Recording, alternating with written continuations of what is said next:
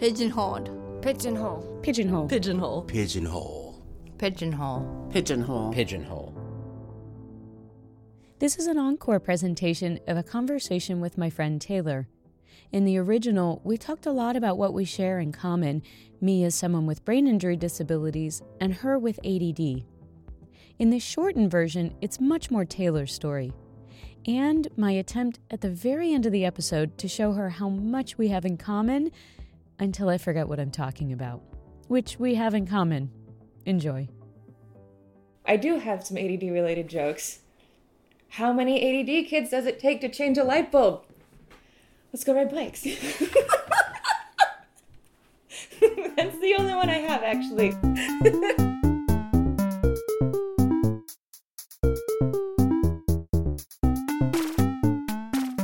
Well, hello, Taylor. Hello. So I invited you with absolutely no plan, and generally that's just a terrible idea for me. Does that work for you? Maybe? See, I waffle back and forth on no plan versus every minute planned out. Sometimes it works really well for me to have my day planned out to the minute. And some days that stresses me out. I make a plan and sometimes I follow it and sometimes it just poof.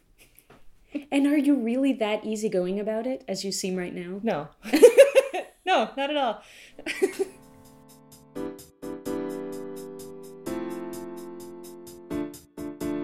A lot of people are surprised when I tell them I have ADD.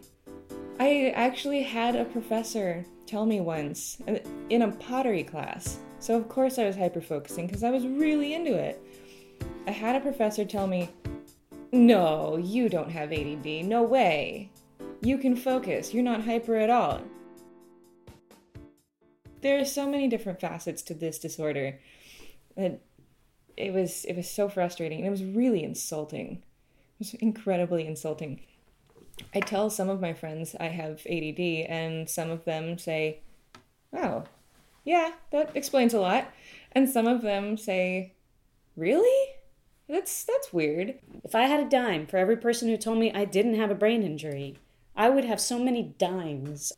I would just be swimming in dimes. And I think that there's a classic brain injured person trying to make an interesting metaphor. I'd have so many dimes, I'd be swimming in dimes.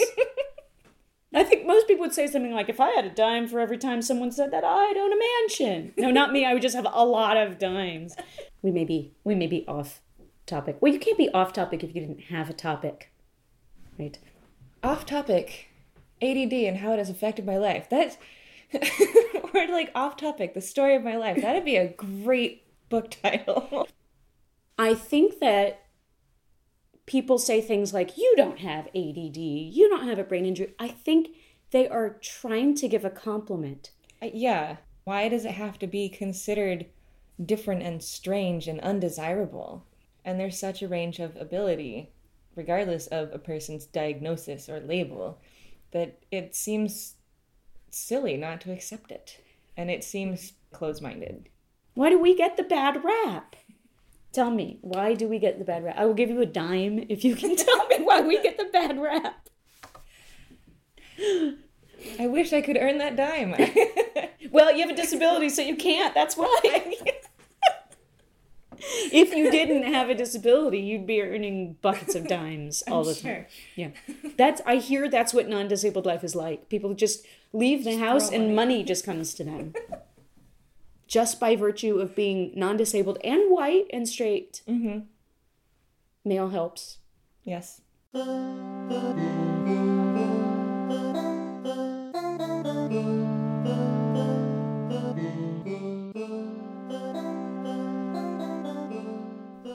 I used to say, "Oh, I have ADD, but I'm this other person." It was separate from me, and I didn't embrace it. It is part of me. It shaped who I am. My confidence in myself has shot through the roof since I started embracing that I have ADD. I have started calling it executive functioning disorder because it affects so many other things. It's a much broader disability than just attention. And people don't understand that. So I quit feeling like I had something to hide, or that there was a part of me that I didn't want to embrace.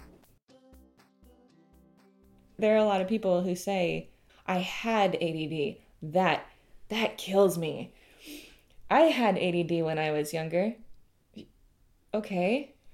So what are you saying? That I should have grown out of it by now? That is what they're saying. Yeah. I overcame it. Why didn't you? Or maybe you didn't overcome it. You just don't recognize that all of the coping mechanisms you put in place work so well that it doesn't impact your life anymore in the same way that it impacts mine.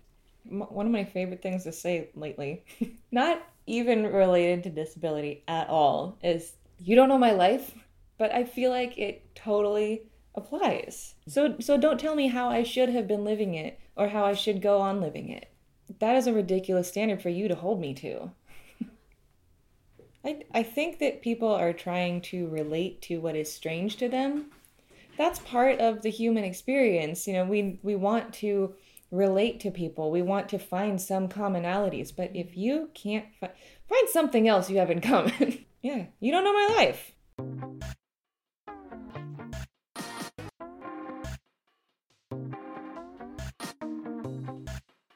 I've heard people in other places ask the question, if you could get rid of your disability, would you? I don't think I would. I really don't think I would. I think that sometimes it's a lot of fun.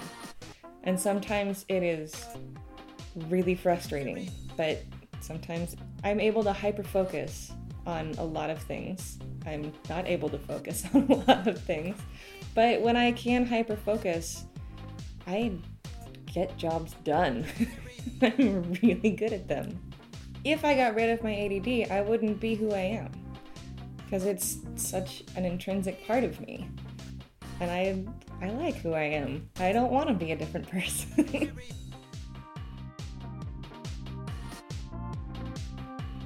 One of the really neat things I found in talking to you is that I really hear a lot of overlap in the way you describe what's challenging for you, what you like about yourself. Mm-hmm.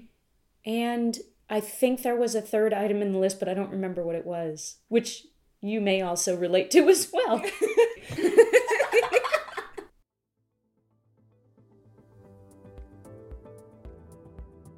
Every episode is transcribed. Links, guest info, and transcripts are all at whoamiitostopit.com, my disability arts blog. I'm Cheryl, and this is Pigeonhole. Pigeonhole. Don't sit where society puts you.